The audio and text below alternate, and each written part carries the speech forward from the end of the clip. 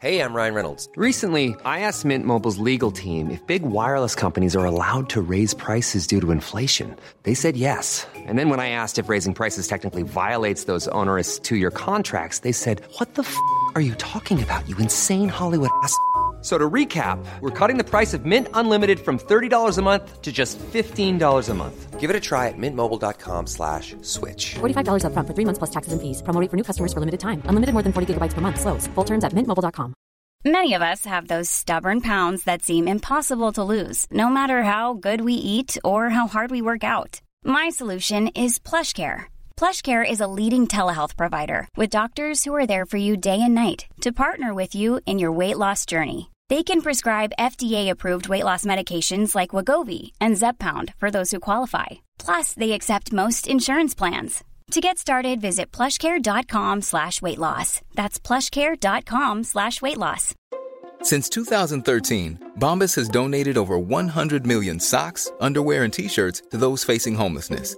If we counted those on air, this ad would last over 1,157 days. But if we counted the time it takes to make a donation possible, it would take just a few clicks. Because every time you make a purchase, Bombas donates an item to someone who needs it. Go to bombas.com/ACAST and use code ACAST for 20% off your first purchase. That's bombas.com/ACAST, code ACAST.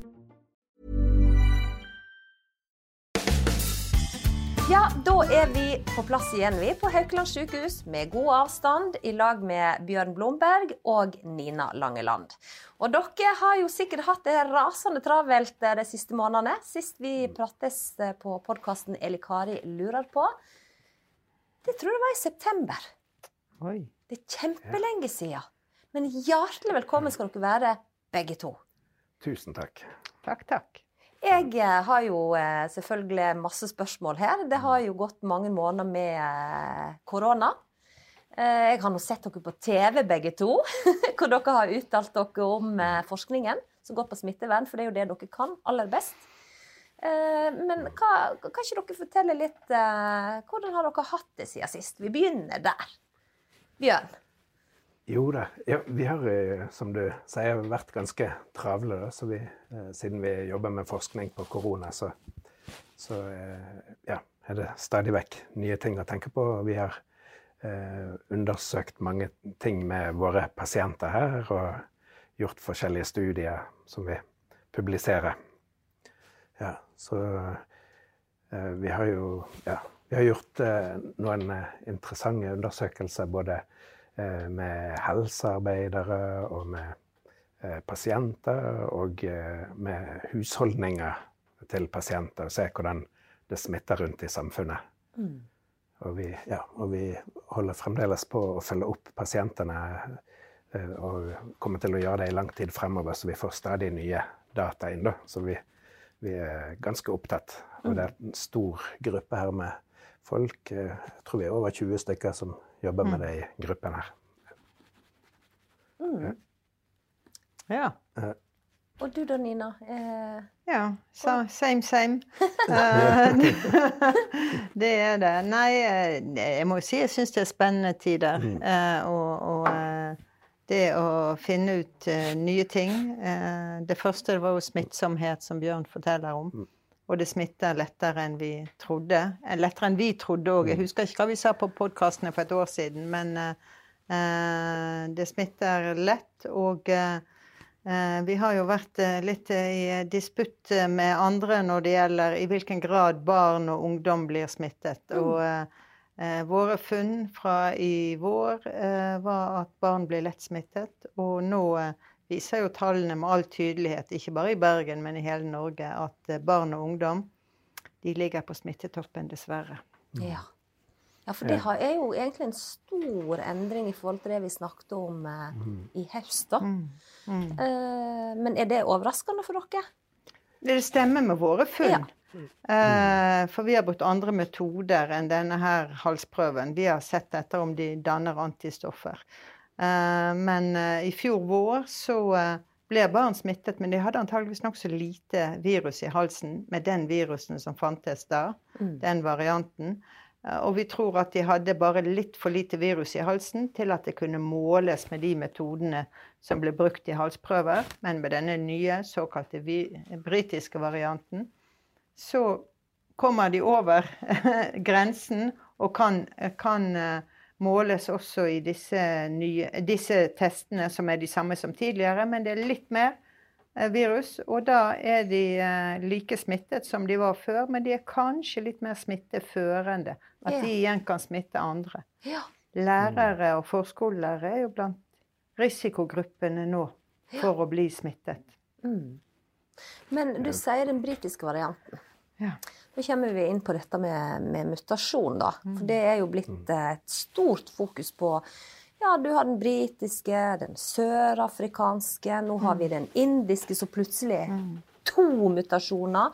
Hvordan muterer egentlig et virus, og da spesielt selvfølgelig koronaviruset? Hvordan det hendelsesforløpet? Hva skjer liksom, Bjørn? Ja, det jo en naturlig ting for virus at de forandrer seg hele tiden.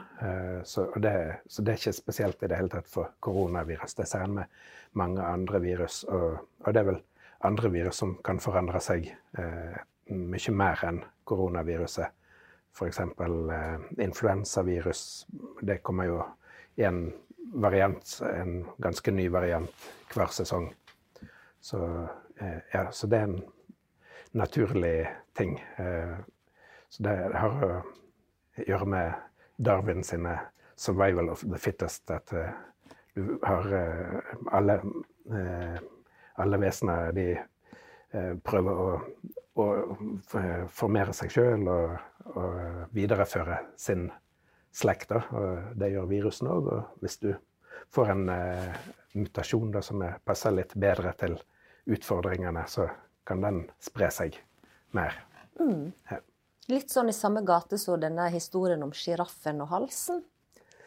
Ja. At han utviklet høye hals for å nå maten sin bedre. Ja, det litt sånn med viruset, Nina? Det var en overraskende sammenligning du hadde der. Ja.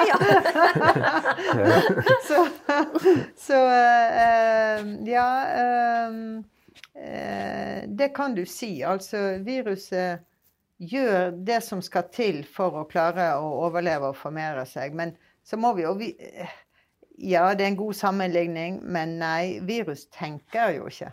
Nei. Det lages, når de formerer seg, så lages det litt og litt feil.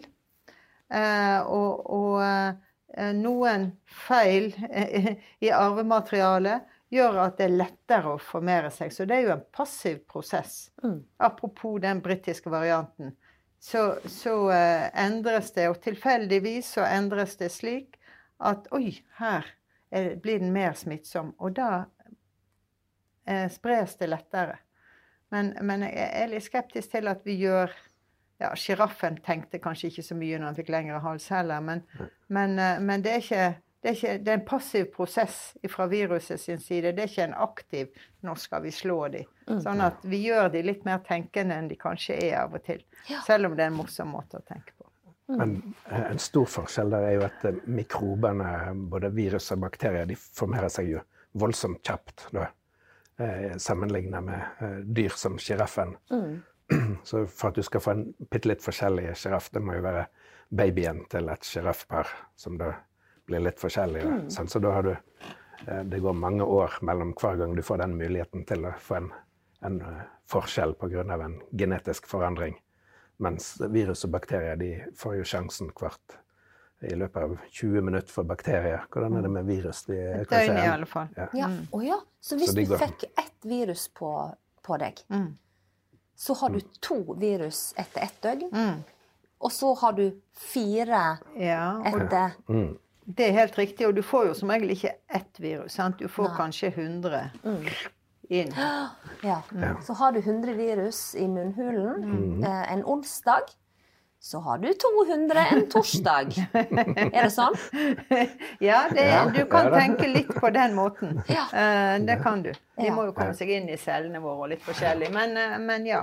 Og så det hver gang når de går fra 100 til 200 og fra 200 til 400, så har du muligheten for at det skjer disse feilene I maskineriet, sånn at arvestoffet blir litt forskjellig. Ja, så et virus, hvis jeg fikk viruset I meg en onsdag, så kan det viruset som da kommer, hvis jeg har 100 virus, og så da kan 50 av de nye 100 virusene være muterte.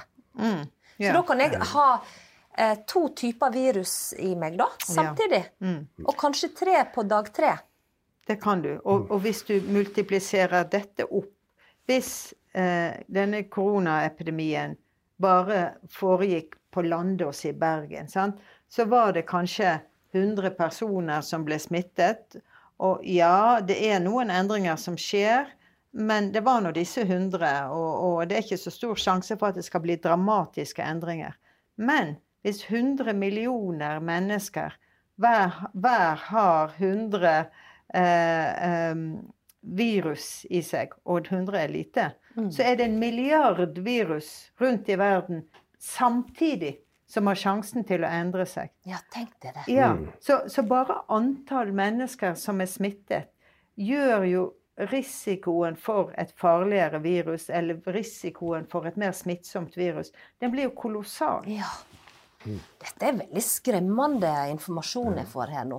Jeg har jo skjønt at korona skremmende, men disse tankene her jo helt overveldende. Skremmende. Men de finnes for influensa også, for eksempel. Ja, det jo fundamentale prinsipper, og vi bruker det jo for eksempel I behandlingen, hvis vi snakker om et annet virus som HIV-virus. Så en av de tingene vi redd for med HIV-virus at det kan mutere seg og bli motstandsdyktig mot medisiner. Ja. Men hvis vi behandler folk med 3 medisiner samtidig og virkelig undertrykker virus sånn at det sover og ikke driver og deler seg hele tiden, så viser det seg at da blir det jo ikke resistent. Så det med antallet der grådig viktig. Og nå har vi millioner vis av tilfeller. Sånn, bare hva jeg leste I India nå har de vel 300 000 nye tilfeller per dag. Så tenk hvor mange muligheter en har for at ting muterer der. Ja. Det jo helt skremmende. Og så tenker jeg at vi har jo hørt om dette, en indisk mutasjon da, som plutselig viste seg å være 2 typer, sånn som jeg har fått det for meg da. Og da kommer jo jeg inn på det som vi tenker noe redningen vår her. Det jo denne vaksina. Og det verserer noe mye forskjellig der også. Men jeg tenker, nå driver vi og vaksinerer, men hva skjer hvis dette viruset muterer til noe som ikke vaksiner kan på en måte beskytte mot da? Hva skjer med det? Altså går det an å endre på vaksiner, justere på vaksiner sånn at en kan ta imot noe, eller må en begynne på nytt? Nei, jeg kan justere. Det det som gjøres med influensavaksiner fra år til år. Influensaviruset muterer jo mye mer enn koronaviruset. Så der justerer man vaksinen hvert år. Og I tillegg så disse nye vaksinene til Pfizer og Moderna, de lages ved nye prinsipper, der man faktisk ikke har et levende svekket eller drept virus. Det skal jo et voldsomt apparat til å lage levende virus, så mange at man kan ta livet av det eller svekke de, og så vaksinere. Men her det engineered, sånn at du har bare en liten del av virus, og kun det som kommer inn I kroppen til den vaksinerte. Den store fordelen at en slik bit, RNA-bit, arvestoffbit, veldig enkelt å gjøre endringer I. Ja. I forhold til et helt virus som du skal dyrke opp I hønseegg og hva man ikke gjør. Det jo nok så komplisert greie å lage millionvis av doser av. Mens disse nye vaksinetypene, det som ikke vanskelig med dem, det nettopp det å endre. Sant? Lage en mutasjon som funnet i et nytt virus, og så immunisere med det neste år. Så det er noe utrolig positivt med presisjonsnivået i vaksinene som lages. Så Pfizer skal ikke ha store problemer med å lage litt endret virus som man kan bruke i Sør-Afrika, eller Brasil, eller India, eller hvor det måtte være. Så denne vaksina, som jeg har nå sett, jeg vet ikke hvor mange ganger på TV, disse små glassene, oppi der, for meg så ser jo det ut så noe, vatten eller... det er egentlig virus. Nei, det er bare en liten bit av virus. En bit av et virus. Ja, for Pfizer, men for noen av de andre er det et svekkervirus, et sånn adenovirus, som er en annen type virus, der det plotter inn en bit av koronaviruset. Ja. Så, Men jeg tenker, det er jo grådig spennende det der som du er inne på, om dette kommer til å, de vaksinene vi har, hvor mye kommer de til å hjelpe. Men jeg tenker når vi ser på de tallene rundt omkring i verden nå, så er jo det grunn til litt grann optimisme, tenker jeg, i hvert fall. Selv om det er veldig masse vi ikke vet. Men de landene som er vaksinert mest nå, som Israel er vel på topp i vaksinering, veldig høy andel av befolkningen som er vaksinert. Der har de jo jeg tror, nesten 100 ganger reduksjon i antall tilfeller i løpet av et par måneder. Og mens de andre landene som har kommet langt, som England har jo, så de hadde over 60 doser per 100 innbyggere som var satt nå med vaksine. Og der har de fått antall daglige tilfeller ned til en fjerdedel av det var før. Så det er jo veldig gode tegn på at vaksineringen bidrar til å redusere sykdommen. Det var jo en ting som var diskutert i begynnelsen, at kanskje vi reduserer de som blir alvorlig syke, men muligens ikke smitte. Men det tenker jeg i hvert fall vi ser gunstige tegn nå. Men samtidig har du andre land som har høy vaksinering, som Chile, de er blant de som har vaksinert mest i verden, men der har de ikke fått sånn veldig innvirkning på smitten enda, sånn at det er sannsynligvis en kombinasjon av flere tiltak som virker sammen. Og så har du igjen helt andre land som har hatt veldig god kontroll med uten vaksinering. Australia og for så vidt Norge, og som har relativt lav vaksinering, men lite tilfelle. Men det handler vel kanskje litt om kultur og litt om nedstenging, for Australia har vi hatt totalt nedstengt grense over ganske lang tid. Og det også er jo litt fint å se at tiltakene og smittevernreglene fungerer også mot spredningen av smitten da. Så begge de naboene der, de har jo hatt veldig strenge sånn nedstenging. New Zealand og Australia. Australia har vel hatt veldig få tilfeller siden september, mens New Zealand har vel nesten, de har bare hatt noen få tilfeller siden siste året egentlig. Så det er jo åpenbart at det virker. Og de har heller ikke kommet så langt i vaksineringen som mange andre land, men de lever godt med det når de har så lite smitte. Så så vi må tenke på flere ting samtidig, som Nina pleier å si. Og det har jo jeg skjønt i forhold til det med beskyttelse her hjemme, altså i forhold til det med bruk av, for vi har jo vært inne på det tidligere podcaster, dette med bruk av munnbind, annet verdenutstyr, avstand og alt dette. Og jeg husker jo at vi pratet om hva er egentlig vitsen med dette munnbindet. Og med en gang pandemien brøt ut da, så var det jo, er dette munnbindet vitsig? Da var dere litt skeptiske, husker jeg. Og jeg husker du, Nina, sa nok en gang at men det handler jo om helheten. En og en ting er noe så, men hvis du kjører full pakke, så du ganske godt beskyttet, sa du. Og så var dere også inne på det med at å bruke munnbind, så hvis du syk, så reduserer du at du kan spre smitten, men hvis du frisk, så ikke det sikkert det beskytter så veldig. Nå har jo hele verden går jo rundt med munnbind. Hva tenker dere om munnbind nå, Nina? Ja, altså hele verden går rundt med munnbind og holder avstand. Har du sett hvor god avstand det på køer her i byen? Veldig god. Og hele verden spriter hendene sine. Så jeg holder nå fast ved at det antageligvis en kombinasjon av tiltak, og det best dokumenterte avstand.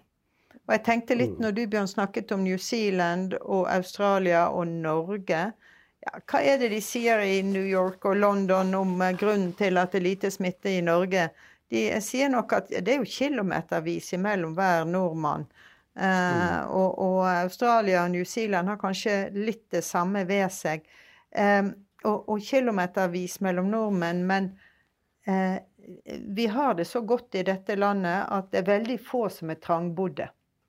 Og når vi har sett på smitte i familier, for eksempel, det vanskelig å finne familier på 6 stykker som bor på en 2-roms leilighet i Norge i dag. Det ikke vanskelig å finne andre steder i verden. Så jeg tror jo alle disse tingene, at nordmenn bor i hver sin enebolig, og alle barn bor på hver sitt soverom, og det så kolossalt mange ting som har betydning for smittespredning. Og vi har jo et samfunnssystem der alle kan være borte fra jobben en dag eller 2 eller 3 i karantene, og du får lønnen din hver eneste måned. Du kan være syk, du kan gå til doktoren, du kan legges inn på sykehus, og det koster ikke deg personlig noe vesentlig, da du betaler litt for å gå på legevakt eller doktor. Sånn at det en hel pakke her som betyr noe. Ja. Jeg har hørt svenske kolleger for eksempel si, vel, det så få i Norge, vi nå ikke mindre enn halvparten av Sverige, men det kan være at det noen ting som annerledes hos oss enn hos de, jeg skal ikke si det, men det sum av forhold i Norge som jeg tror gunstig. Som ja, munnbindet betyr antageligvis litt, avstand betyr helt sikkert litt, spriting og ikke ta på hverandre, opplagt av betydning. Men så det kanskje alle disse andre tingene med samfunnet vårt som også bidrar, og at vi bor et stykke fra hverandre. Ja.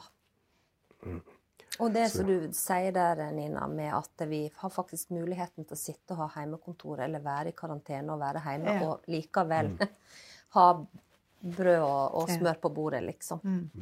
Hvis du sammenligner med store byer i India og Afrika, for eksempel, der har du svær befolkning. For det første bor de tett, som Nina sier, og det andre, når de står opp om morgenen, så har de kanskje ingen penger i lommen, og vet ikke hvordan de skal få endene til å møtes den dagen, uten å tenke lenger frem. Så der det jo umulig å iverksette en sånn lockdown som vi har hatt her. Ja. Så mange av de mest befolkede områdene har jo ikke på langt nær de mulighetene til å påvirke hvordan epidemien utvikler seg. Ja, det litt sånn, men når vi først snakker om fjernere strøk, jeg las i avisa om et tilfelle på ei øy nede i Stillehavet, hvor det hadde drevet i land et lik. Og på denne øya så hadde de hatt 0 smitte. Men dette liket, det hadde vært koronapositivt. Så de hadde da fått korona inn på øya ved et dødt menneske som hadde drevet i land i sjøen. Mom deserves the best, and there's no better place to shop for Mother's Day than Whole Foods Market. They're your destination for unbeatable savings, from premium gifts to show-stopping flowers and irresistible desserts. Start by saving 33% with Prime on all body care and candles. Then get a 15-stem bunch of tulips for just $9.99 each with Prime. Round out Mom's menu with festive rosé, irresistible berry chantilly cake, and more special treats. Come celebrate Mother's Day at Whole Foods Market. Ryan Reynolds here from Mint Mobile. With the price of just about everything going up during inflation, we thought we'd bring our prices down. So to help us, we brought in a reverse auctioneer, which is apparently a thing. Mint Mobile Unlimited Premium Wireless. How to get 30, 30, bit to get 30, bit to get 20, 20, 20, bit to get 20, 20, bit to get 15, 15, 15, 15, just $15 a month? Sold! Give it a try at mintmobile.com/switch. $45 up front for 3 months plus taxes and fees. Promo rate for new customers for limited time. Unlimited more than 40 gigabytes per month. Slows full terms at mintmobile.com.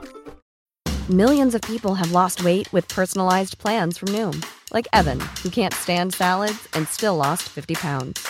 Salads generally for most people are the easy button, right? For me, that wasn't an option. I never really was a salad guy. That's just not who I am. But Noom worked for me. Get your personalized plan today at Noom.com. Real Noom user compensated to provide their story. In 4 weeks, the typical Noom user can expect to lose 1 to 2 pounds per week. Individual results may vary. Since 2013, Bombas has donated over 100 million socks, underwear, and T-shirts to those facing homelessness.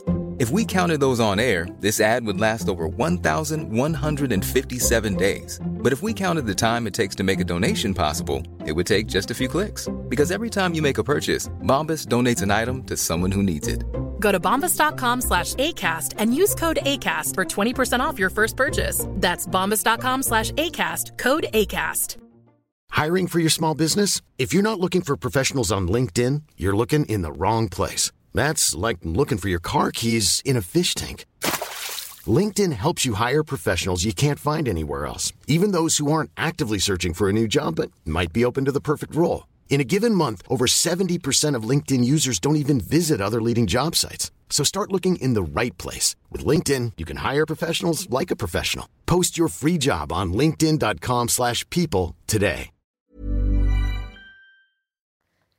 Da ble jeg så overrasket, fordi at hvor lenge kan et sånt koronavirus liksom være i live eller operere rundt på et dødt menneske som har lege nede i sjøen i et par dager? Jeg tror ikke noen har gjort studier på hvor lenge korona lever på døde mennesker, men det har vært gjort studier hvor lenge det kan leve på en overflate. Jeg tror det kanskje vi snakket om det siste gang, men det er ikke sikkert. Og det klarer seg ganske lenge på en sånn kald overflate på metall eller plast eller sånn, så det overrasker meg egentlig ikke at det også overlever på døde mennesker. Og dette minner meg om Ebola-virus i Vest-Afrika, der det nettopp var stell av døde som var en viktig spreder av Ebola-virus. Så det tror ikke jeg bør overraske noen. Nei, for jeg tenker jo det at de som eventuelt dør med koronaviruset, om de dør av hjertestans eller faktisk av koronaviruset, de må jo på en måte sikkert gjennom en helt spesiell prosess, smittevernmessig, tenker jeg. Ja, nå er det mye som gjøres med døde personer som folk flest ikke tenker over. Hvis du enten dør på sykehus eller sykehjem eller hvor du bor. Så det tror jeg bare at vi som kultur er litt fjerne fra døden. Og ingen vet at det gjøres tiltak hver dag når noen dør for å hindre smitte hvis det skulle eksistere. Så nå tror jeg du er litt uttrykk for en sånn som ikke tenker så nøye om hva som skjer når noen dør. Nei, det er det. Men på den andre siden, hvis du sammenligner med det som du var inne på med Ebola, der var jo det et så stort problem at de iverksatte spesielle tiltak. Det var jo kanskje en av de tingene som snudde epidemien, at de innførte sånne trygge begravelser der de, når noen døde, så la de i en sånn vanntett plastikkpose og tok de av gårde med full smitteoppkledning og begravde de med avstand til folk. Og Så der ble det tatt veldig spesielle hensyn. Men for alle mulige andre infeksjoner når en dør, så det jo ikke den type omfattende tiltak.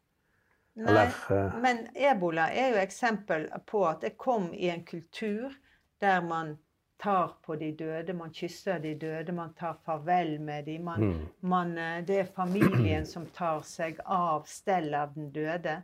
Og det var der jeg beskyldte deg litt sånn frekt for å ikke skjønne hva som skjer med en død kropp i Norge, for det at folk flest håndterer ikke døde. Nei. Det var bare det jeg mente, Bjørn. Og dette en tradisjon der man så til de grader tar farvel fysisk også med døde, som jeg tror fremmed for veldig mange nordmenn. Ja, absolutt. I vår kultur det jo tier vi jo om døden, mer eller mindre. Det ikke noe vi har lyst til å forholde oss til. Men apropos det der stellet, ikke at jeg skal bruke så lang tid, men nå ble jeg litt nysgjerrig, for at vi vet jo det at det sprer seg veldig i India per i dag.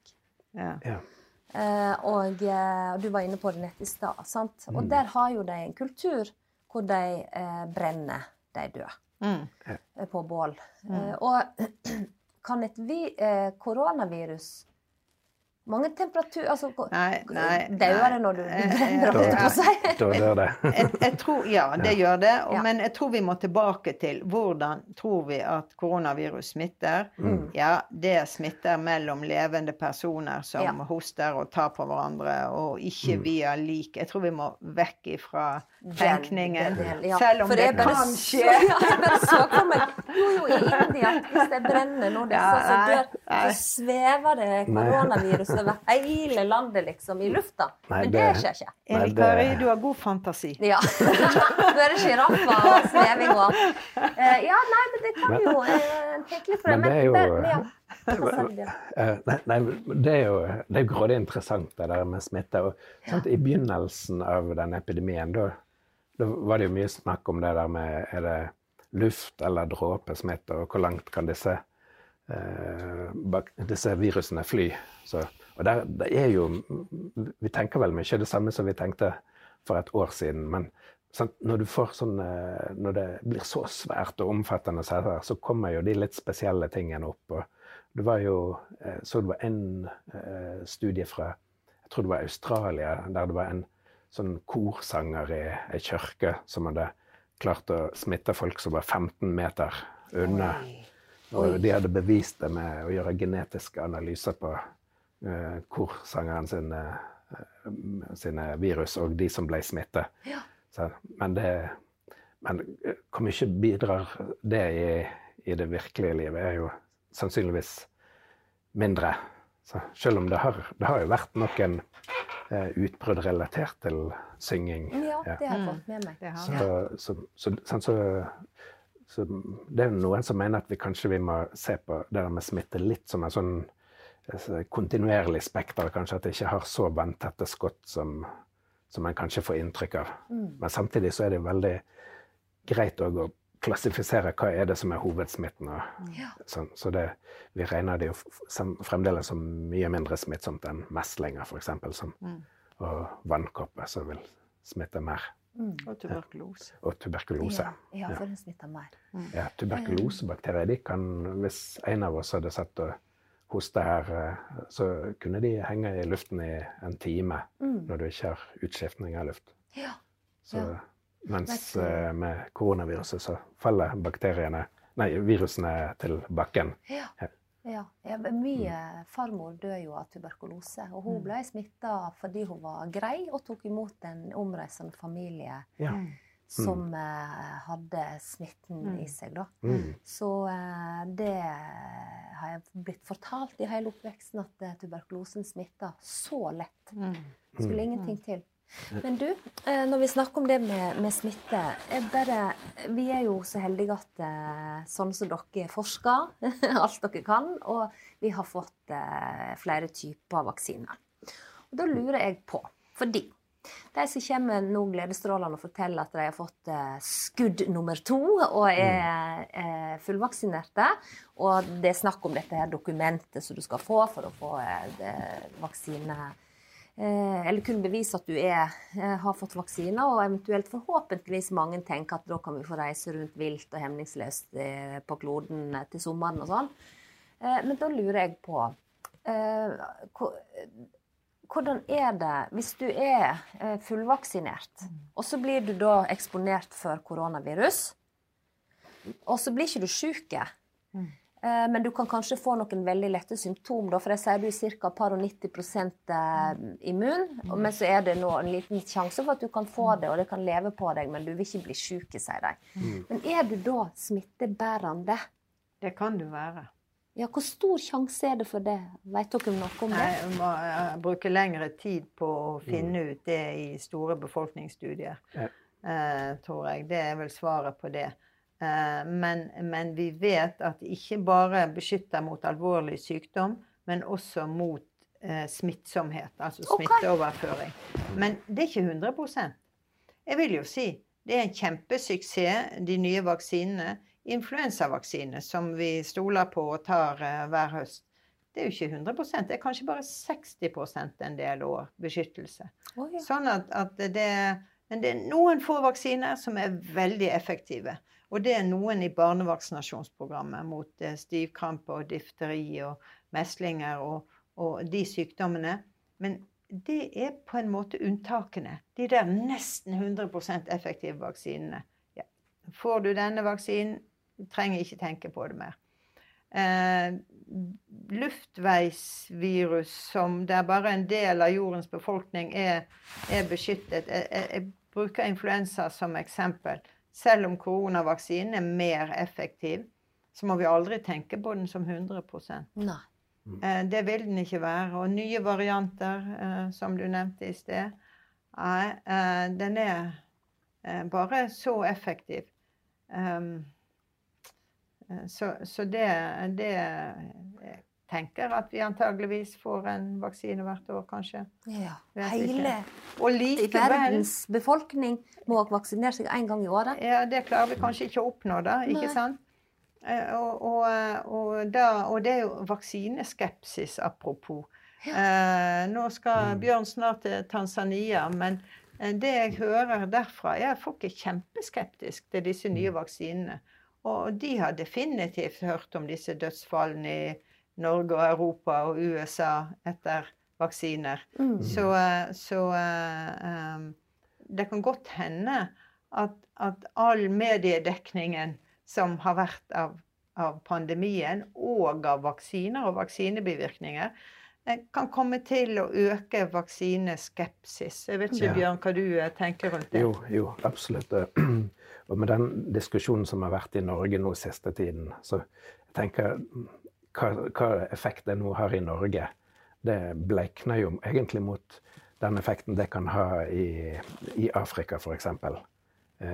For der folk veldig sensitive på, og med god grunn, sant? De har blitt utnyttet av Vesten i generasjon etter generasjon, så folk veldig skeptiske til å få dumpe på seg en vaksine som vi regner som for farlig i vår populasjon. Og det fanger folk opp før vi fanger det opp her. Sånn at de har internett ute i landsbyene i Afrika på mobilene sine. Så de får med seg disse tingene fortere enn de skjer omtrent. Så det tenker jeg en stor bekymring i forhold til det som skjer nå, og kanskje en ting en må tenke på i håndteringen av diskusjonen rundt bivirkninger. For det med hvor mye bivirkninger skal du akseptere? Sant? Hvis du har en sykdom som ikke så farlig, og kanskje veldig få dør av, sånt, da aksepterer du veldig lite. Men hvis du har en situasjon sånn som i England, der det har vært kjempemye korona og veldig mange dødsfall, det klart da risiko med en vaksine, den må ses i forhold til den ulempen må ikke få den. Så, men det litt fare for at sånne enkle beskjed som kommer ut av disse diskusjonene kan få oppblomstring i vaksineskepsis rundt og få negativ effekt. Så det en bekymring. Ja, det skjønner jeg veldig godt, for jeg tenker bare på meg selv. hvis jeg skulle komme og vaksinere meg, og så fikk jeg vite at jeg skulle ta denne her AstraZeneca-vaksinen, så hadde jeg sagt, nei, jeg vil heller ha den Pfizer. Ja, den har ikke vi nå. Ja, da venter jeg. Så takker jeg nei til den, og så venter jeg på den andre, liksom. For jeg er ikke... så jeg kan godt forstå det. At du får den skepsisen. Ja. Men så det, det var jo litt fint det du sa, Bjørn, at du må jo se det i forhold til hvor alvorlig sykdommen er. For jeg har tenkt litt, vi har jo selvfølgelig ingen å miste, så det er ikke det jeg sier. Men når du får et sånt stort volum av folk som blir vaksinert, og sånn som bort i USA, hvor jeg fanget opp her for en veke siden, så var det 7 millioner som var vaksinert, så var det 8 stykker som hadde dødd av blodpropp. Hvor nesten alle var damer i fertil alder, da, og kanskje en mann eller noe sånt. Og da tenker jo jeg at hva det som gjør at det blir sånt oppstyr? For det er jo nesten ingen, da, hvis du skal tenke statistikk her og tall. Og så tenker jeg at sånn som når jeg var yngre, så gikk nå jeg på p-piller. Og disse p-pillene, det var helt tydelig, her kan du få blodpropp. Og det husker jeg vi snakket mye om da, at det var sånn, må ikke røyke sigarett og ta p-piller samtidig, da kan du dø av blodpropp. Liksom sånn. Men den risikoen var jo 100% av mine venninner villige til å ta, for å ikke bli uønsket gravide. Og så tenker jeg at hva det som gjør at det blir sånn oppstyr? Igjen, jeg understreker, vi har ingen å miste, så det er ikke det snakk om, men 8 stykker ut av 7 millioner.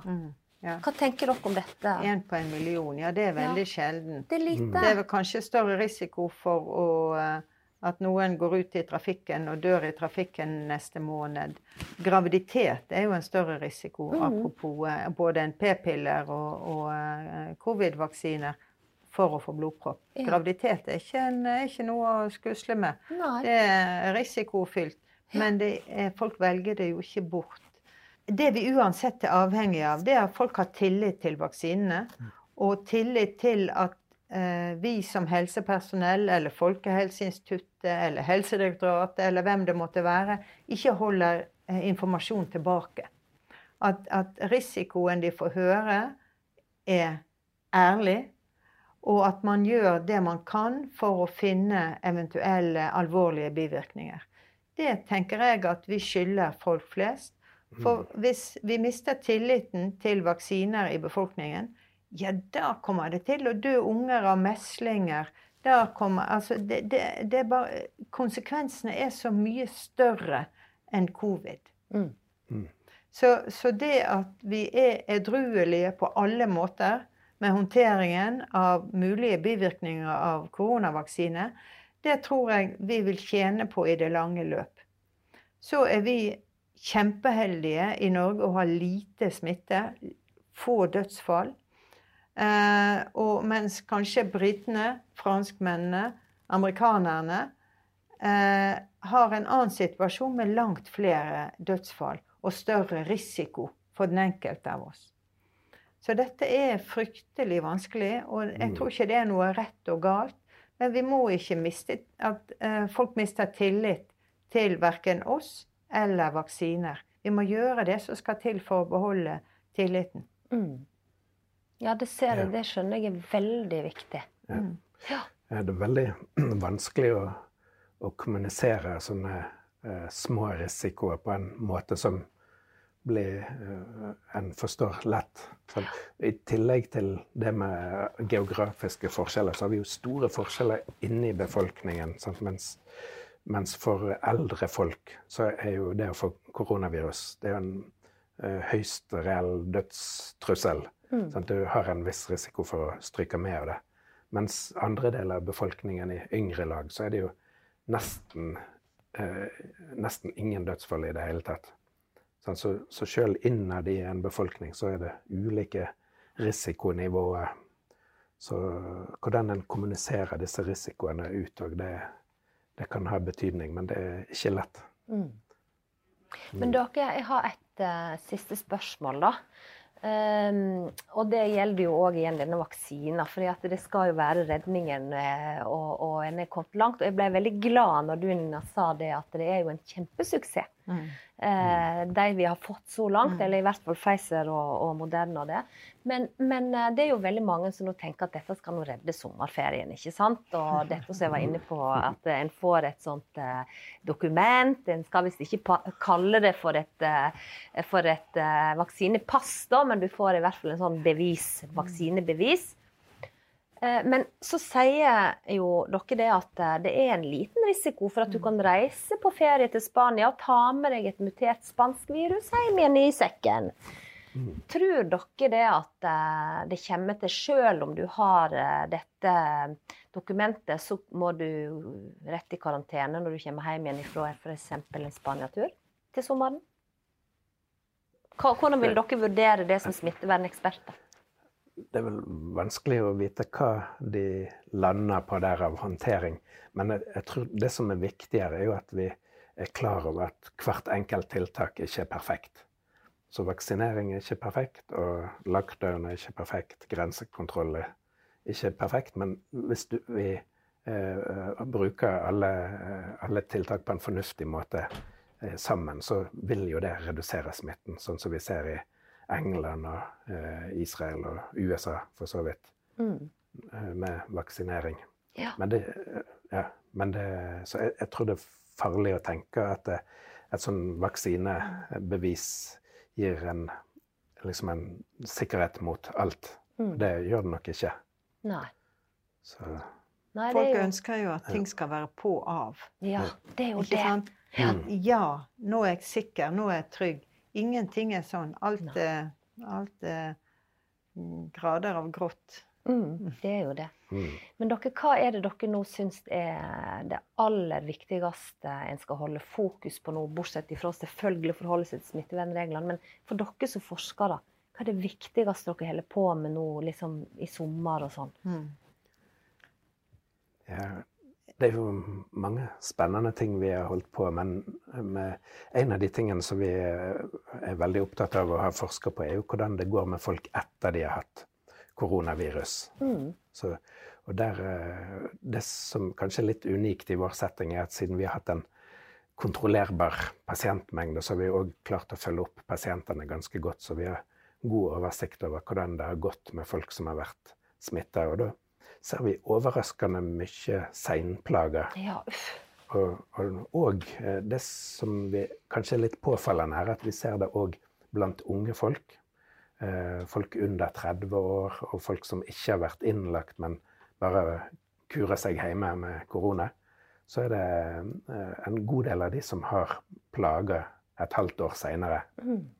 Det kan være forskjellige typer plager, men noen av de har også alvorlige ting som konsentrasjonsvansker, utmattethet og hukommelsesproblemer i noen tilfeller, og tung pust.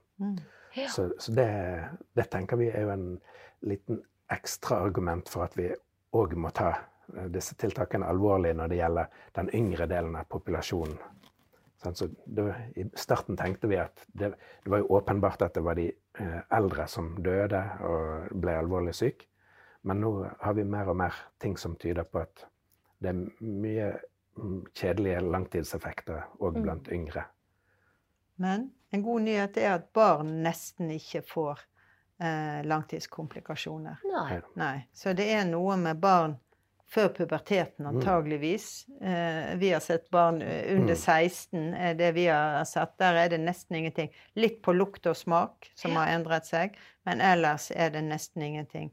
Så det noe med før og etter pubertet her, som vi ikke helt forstår hvorfor barn ikke får, for de blir smittet.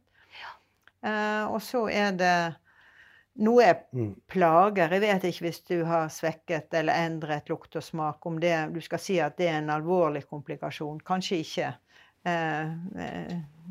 Men det kommer an på hvor glad du i mat. Bjørn hadde sett på dette som en veldig alvorlig komplikasjon. Men jeg vil si at for ungdom, studenter, skoleelever, det å få hukommelsesproblemer og konsentrasjonsproblemer, der sliter du kanskje litt. Du gjør jo det. Du gjør det. Men apropos det der med smak og så for deg, jeg har en venninne som fikk korona. Og hun hadde veldig få symptomer, men hun fikk lukt- og smakstrøbbel. Og hun har vært frisk nå i et halvt års tid. Og hun liker plutselig ikke vin lenger. Det er kanskje gunstig. Ja. Men for henne er jo det et stort sakn at hun liker ikke vin lenger. Det er jo helt kritisk. Ja, det hørtes bedrøvelig ut. Ja, det hørtes veldig kjedelig ut. Men vi venter jo i spenning på at hun skal komme seg igjen, da. Men, for å bruke litt humor oppi dette. Men ja, nei, det er ikke lett. Dette her, det blir spennende å følge med på hvordan det utvikler seg. Og jeg er så glad for at dere hadde lyst til å ta denne praten, fordi at jeg vet at dere er veldig travle. Og Nina har sett på klokka, og jeg har sett det. Jeg kunne vært snillere med deg, men jeg kunne ikke la deg gå med en gang. Men nå skal dere få lov å gå, og jeg sier tusen takk for den tiden dere brukte på å prate med meg, og så masse lykke til med videre viktig arbeid. Tusen takk. Ja, tusen takk for hyggelig prat.